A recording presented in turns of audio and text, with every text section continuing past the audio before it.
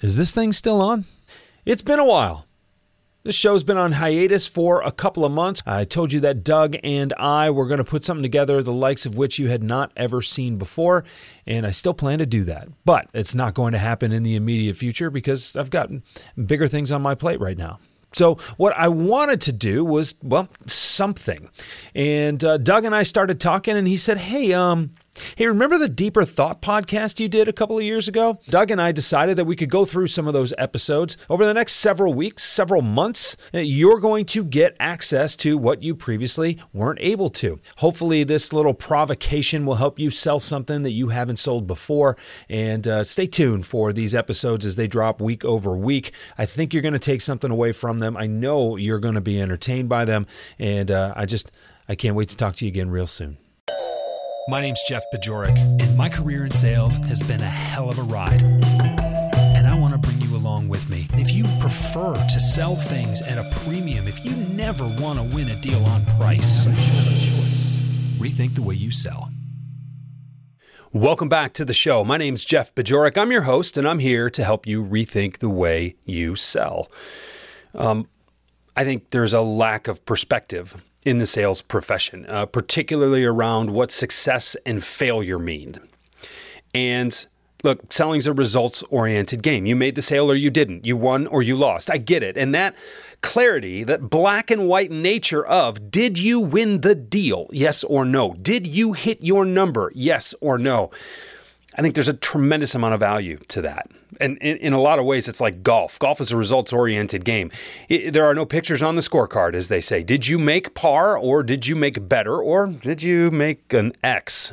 And you golfers out there will know what I mean by that. But I think it's important to have some perspective here for what it takes to succeed, ultimately. You know, I mean, along those lines of black and white, did you or didn't you? Well, what about all the little steps along the way? You know, one of the biggest mistakes that salespeople make is having this conception that they need to say the perfect thing at the perfect time to the perfect person in the perfect way in order to make a sale, to try to catch lightning in a bottle. And I find this particularly with people in professional services and clients of mine that I work with. I go on sales calls with these people, and we'll get ready to walk into an office and know we're going to see a gatekeeper. And they are so concerned about how to get through the gatekeeper, how to talk to the CEO or the president or whatever VP decision maker that they need to get in front of. And it's like, hold on a second. We're going to need to talk to this receptionist. We're going to need to learn who the right people are. We're going to need to learn how to get a hold of them. We're going to need to do a lot of things along the way. If you have your expectations set at such a level that they are literally unattainable on that first call, everything is going to feel like failure. Everything is going to feel like a rejection. Everything is going to feel demoralizing around and about this process. And let's talk about how unrealistic that is. So what's funny is we get in the car, we drive from place to place, and I say, okay, what is it we want to accomplish here? We want to introduce ourselves. We want to understand who we should be talking to. We want to hopefully get some contact information and a way to set an appointment with those people. Can we do that? Oh yeah, that should be pretty simple. You're right. It is pretty simple. And then as soon as we establish a reasonable goal for that first interaction, maybe it's a second, fourth, eighth interaction. These processes are all different lengths. Their shoulders immediately drop. Their blood pressure calms down. And it's amazing. And now, what does that sound like? Well, it sounds like you're in position to do your best work instead of being so anxious about getting everything perfect. That additional perspective is huge. It makes all the difference in the world. And so what I want to help you do today is redefine what success and failure look like. I want to just give you a couple of minutes, and I want to give you some permission to think about your sales calls differently. That different perspective is going to help you extend some of your sales cycles. It's going to help you extend some of your relationships and your follow-ups. It's going to keep the ball in the air longer, which is what you need to do sometimes in order to make the sale. So what does it mean to sell like you? Well, in short, it means more pipeline. It means bigger deals that close faster and more often. It means more customer loyalty, so there's less churn. And it means a culture on your team where winning is expected and everyone's having fun. Now, if this sounds like something your team needs, go to jeffbajorek.com/services and find out how I use this approach to help teams like yours create world-class results. Now, back to the show.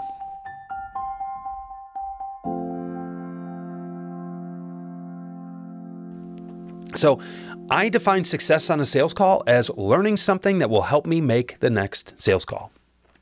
And I talked about this with Harriet last week, about how one time I went up north in Michigan. I forgot what day it was.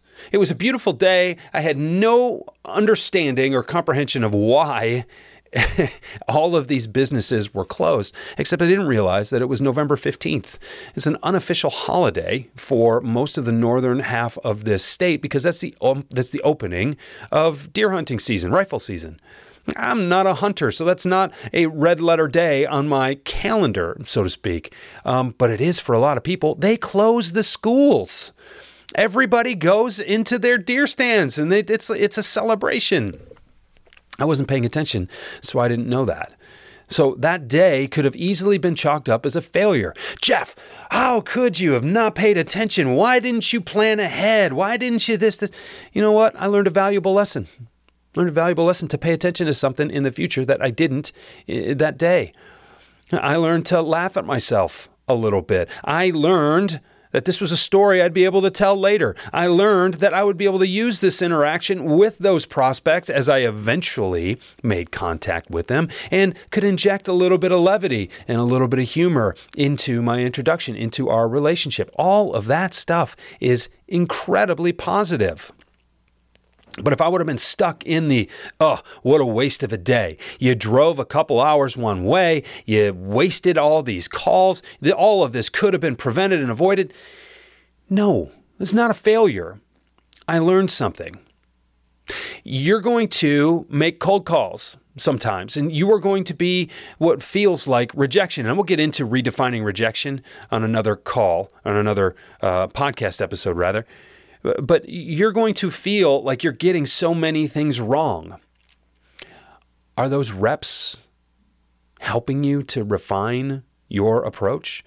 Are those reps helping you to get better at what you do? Are you honing your craft along the way?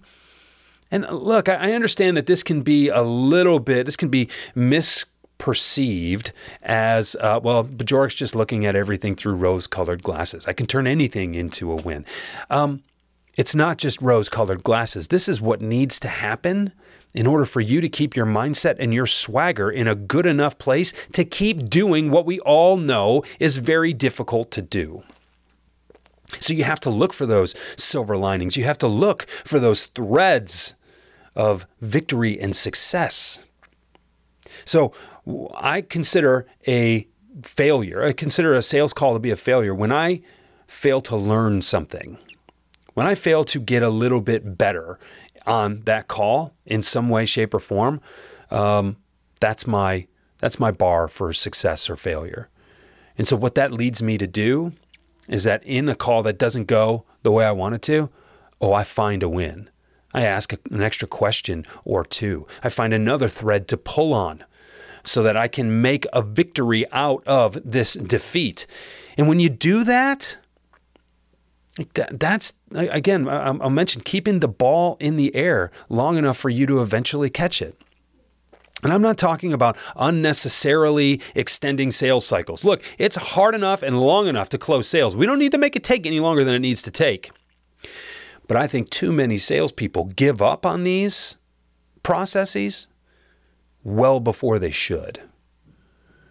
They give up on these opportunities before they're even given an opportunity to come to fruition. So when you look for the small wins and when you look for ways to find a small win in every interaction, you find that you're taking these little steps forward, not just with these prospects or clients. They don't always come to fruition. Sometimes you find out they're going to be dead ends. Sometimes they just don't work out. But each one of these little victories is another small step.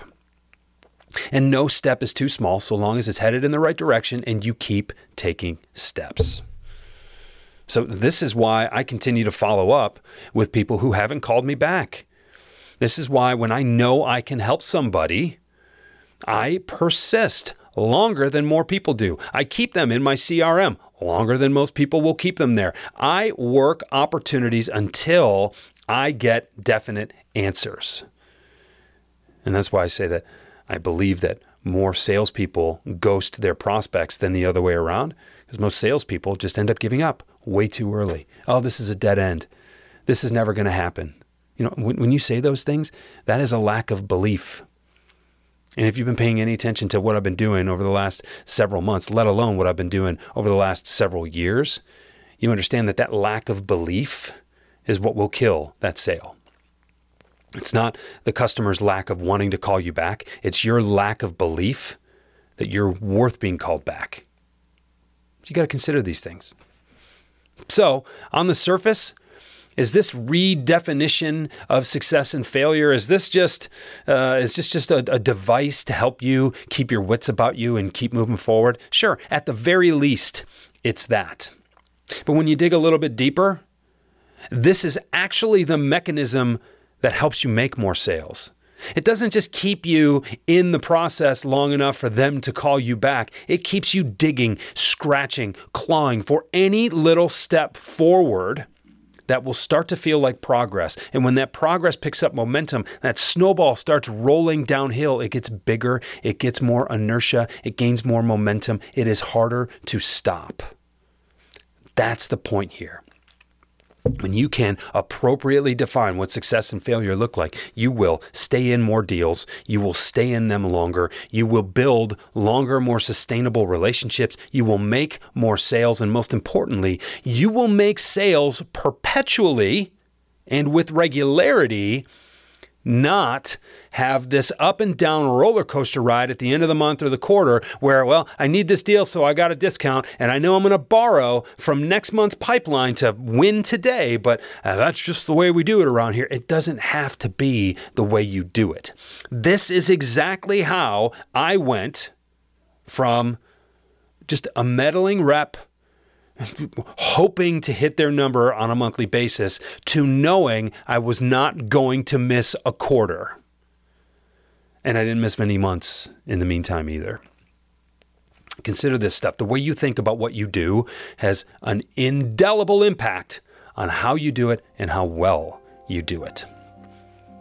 Speaking of someone who does something really, really well, next week I have Ravi Rajani on, and his conversation, or my conversation with him, his conversation with me, however you want to define that, about storytelling is one I cannot wait for you to hear. I recorded it a couple of months ago. This was the place where his interview fit the best. It is so good. Made me rethink the way I tell stories, made me rethink the way I think about storytelling, and opened up a new world for me. I know it's going to do the same for you. Thank you for being with me here today. I can't wait to talk to you again next week. Let's do it. Rethink the Way You Sell is a Pod About It production. It's mixed and edited by Doug Branson, with music by Blue Dot Sessions and Doug Branson. This podcast is masterminded by Jeff Bajorek.